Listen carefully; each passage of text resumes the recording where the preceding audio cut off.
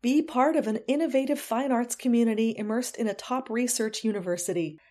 Carnegie Mellon University's School of Music's world-class vocal department constantly works at the cutting edge of musical art forms. CMU performance faculty are creating projects that leverage musicians' skill sets in unique and applicable ways. Students are challenged to think outside the box as they engage with non-traditional performance spaces, collaboration with electronics, and improvisation, alongside a robust program of traditional studies, languages, recitals, and operas. To learn more about Carnegie Mellon University and to apply, visit the link in the show notes of this episode. Happy 2023! You guys, this year is going to be so lit! Oh yeah, I said it. I'll see myself out. Thank you. So lit!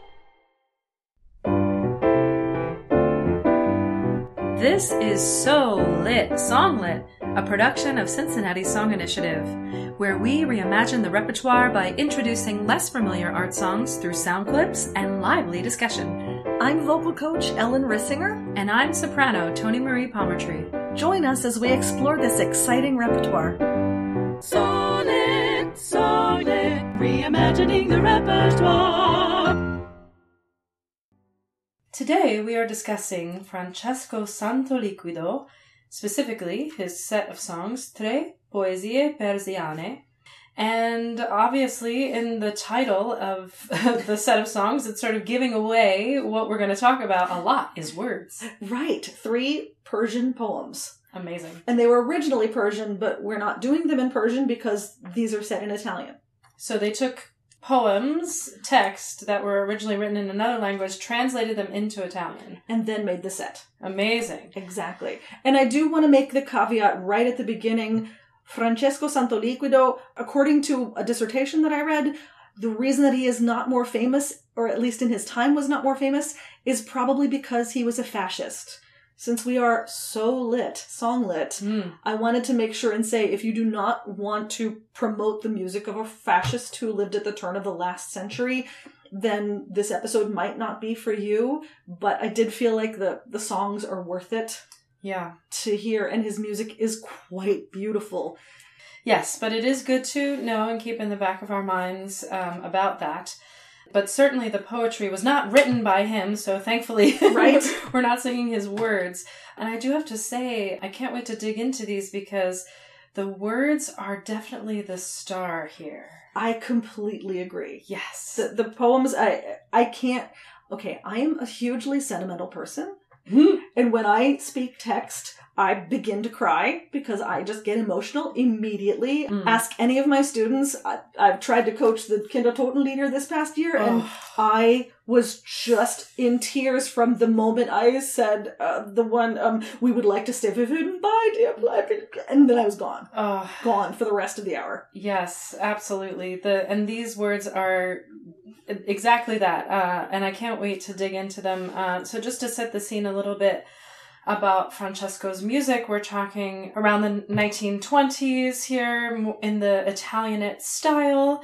So pair that type of passion in writing music with these words and you just... Mwah. Absolutely, chef's kiss, right? Yes, exactly. So let's dig into these here. So in the first song, we're going to talk about all 3 of these. But in the first song, what are we talking about here? The first song we're saying, when I asked her the cause of our distance, she responded, I will tell you. Now this is where I'm going to start to cry.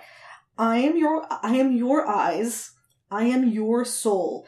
Why does it surprise you that you can't see me? Tell me, who has ever seen the soul? And then it repeats, me, tell me, several times at the end, and I'm a basket case. You guys, this dimmi at the end, it is, first of all, I want someone to sing these words to me. That's all I gotta say. Amen. Oh, man. And the way that he writes it is perfect. I mean, he sucks you in. Oh, and he starts, oddly enough, in the second measure, we get the Tristan chord.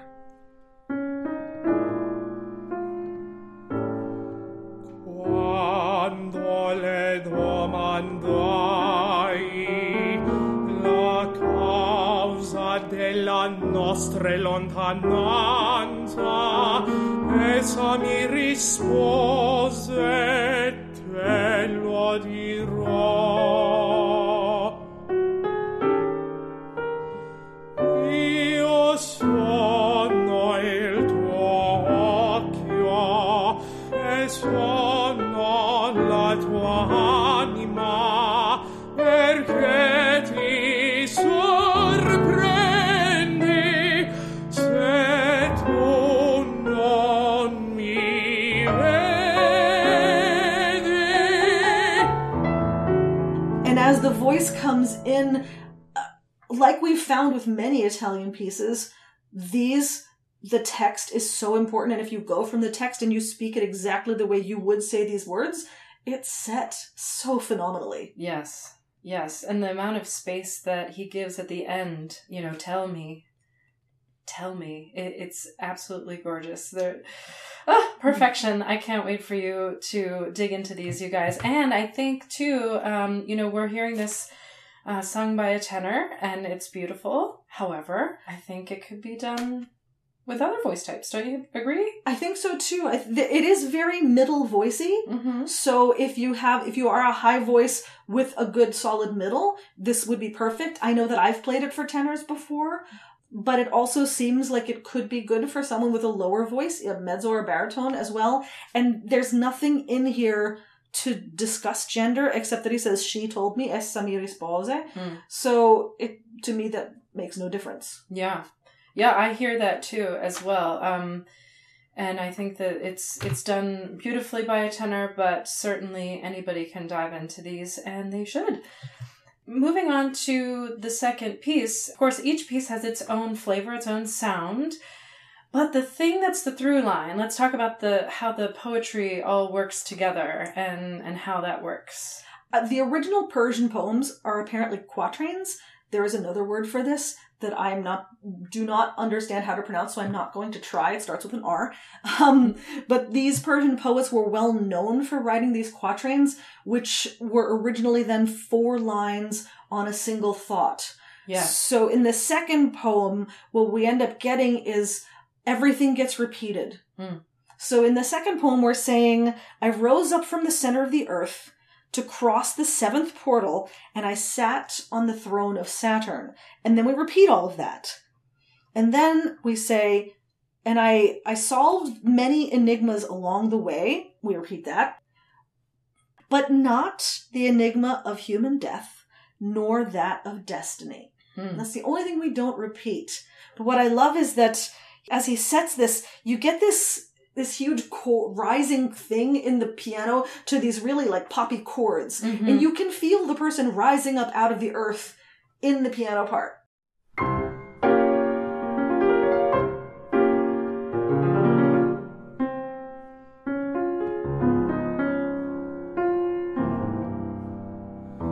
Io mi levai dal centro della terra, attraverso la 7ª porta, e m'assisi sul trono di Saturno.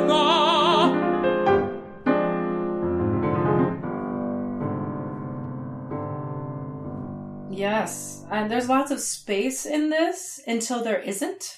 Yes, until you get towards the end when you're saying, I didn't solve any... I mean, really, I think in the end when you're saying I did all of these things and I'm going to cry again. And I still didn't solve the most important thing that I was trying to solve in the first place, is what I take it to mean. Yeah. Yeah, and it's such a great way to end because it's... what else is there to say? Yeah, that's it. And so the third piece, tell me about this one. The third piece is probably the most lyrical in the piano part. Mm-hmm. It's a steady running 8th note in 12/8, which I love. Mm-hmm. And honestly, I think it's interesting. He calls this andante mistico. So he's got this mystic quality going on in the piano part. Okay, mistico. And this is the one where we get women power. So we say, I asked her, to whom do you want to tie your destiny? You who are so beautiful. She answered me, to myself because I am unique. I am the only one. I am the love. I am the lover. And I am the beloved. Because I am the mirror, the beauty, and the vision. Guys, have you ever gotten such a perfect text before? I mean, can we give it up for that text? Hello. It is such good. It is. I mean, you see why I'm crying every time I try to say this text. It's so good. And the piano part is absolutely stunningly gorgeous. So that paired with these words is just match made in heaven. And I would say with this last song, one of the things that I find really interesting in the vocal line is when you have songs that have a lot of the same pitch repeated. So if you want to use something for a vocalese, it's always good to try and get all the different vowels to line up on a pitch and see if you can keep the overtone series going. Oh, if that makes sense. Yeah. Because it's, I forget what the piece was, but I heard Jordi Betancourt Vargas sing something last year where it was like, I don't know, it must have been 2 pages on the same pitch. And I think he was worried that it didn't sound bombastic enough, but I said, do you know how hard it is to keep that in tune? Oh, yeah. And in pitch? Absolutely. Like, so, and this last song has a lot of e. So you end up in the middle of your voice trying to stay there. And then as we get into the middle, we get essa mi rispose. And you try to keep all of those things, all of those tongue and lip vowels. Yes. All in the same spot. So there's a lot of beauty in that, using it as a vocalese, but it's just beautiful. It really is. And it the way that it's described, you think, oh, that sort of boxes you in, but it doesn't. It actually gives you so much freedom to really say these super deep thoughts, you know, and statements. I mean, we saw in the first song, he gave us some Wagner moments. And I feel like in this song, he gives us some Puccini moments. It would have been around the same time period, also the same time period as the Donaudi songs. So we're looking at very romantic music and a little, maybe, I would say tonal harmony with crunch. Yeah, I would agree with that. Perché sono lo specchio, la bellezza e la visione, perché sono lo specchio, la bellezza e la visione.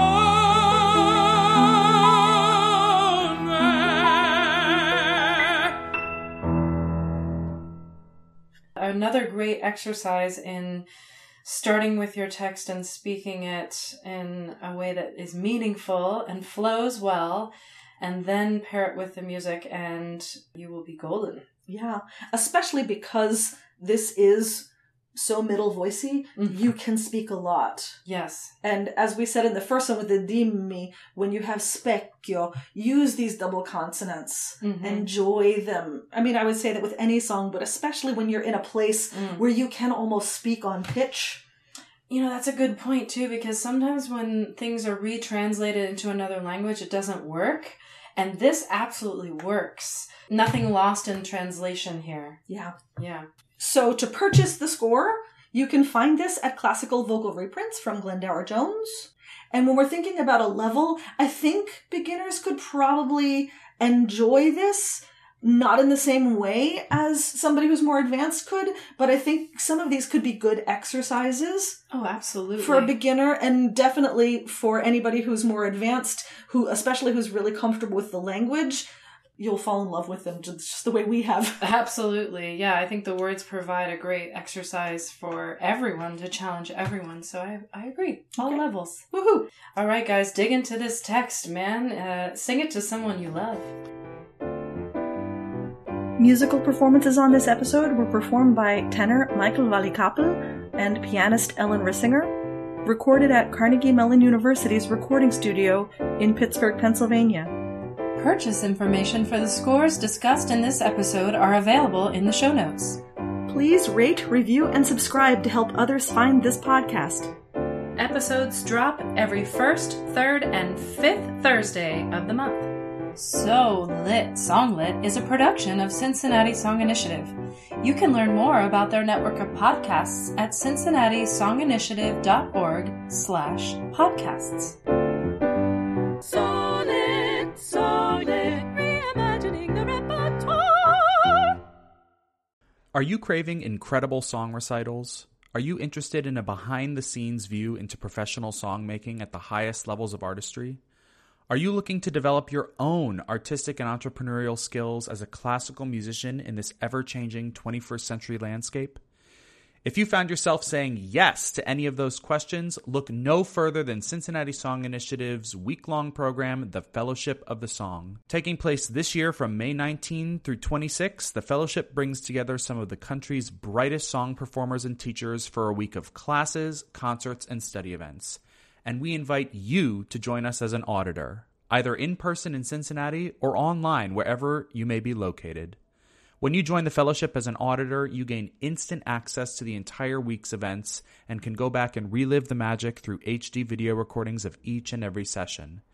To learn more about this incredible new opportunity, visit cincinnatisoninitiative.org/audit.